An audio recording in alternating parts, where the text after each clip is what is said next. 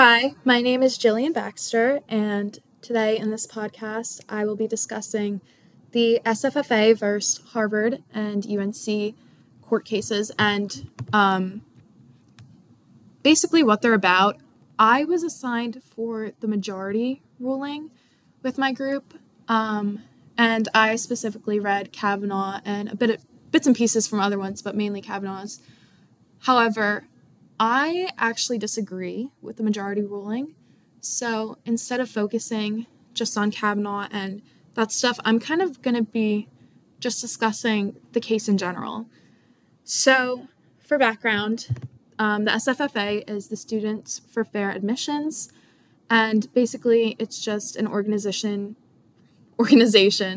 that focuses on the policies of student admissions in different universities. And this whole case revolves around race-conscious admissions policies that both UNC and Harvard do use. So race-conscious is basically when the admissions board looks at race as a factor of whether or not they want to let a student into the university. And that's not the only factor. Of course, there's GPA and SAT scores, ACT, student involvement in high school.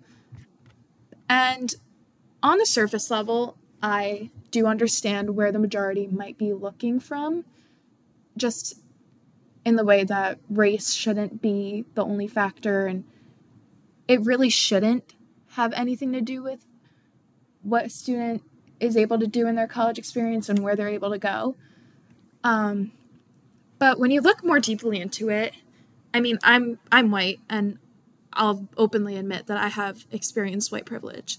And I think every white person in America has at some point, and that's not okay. But we do have to admit that it's a real thing, and it affects any kind of minority, just in the fact that they're not on an even playing field with white people, and that has to change.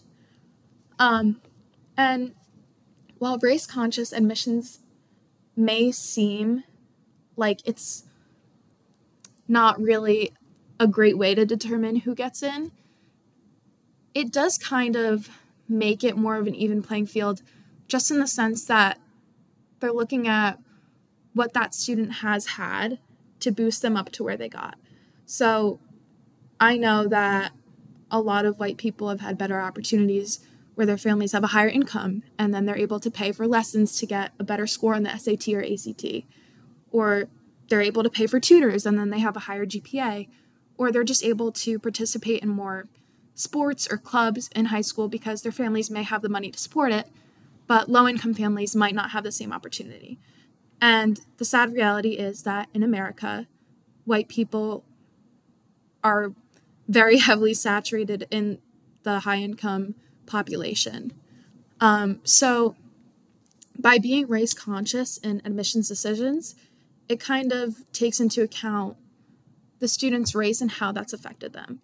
So they might not have the high GPA, they might not have an amazing SAT score, but if they're coming from a minority and they've been discriminated against and not given the same opportunities, that could be a huge reason why their SAT score might not align with a white student. So although the majority did rule against race-conscious, I very much disagree with it, and I think that we have to just realize that it kind of was more about just looking at the student's experience and what they've had and what they've been offered and how it got them to where they are.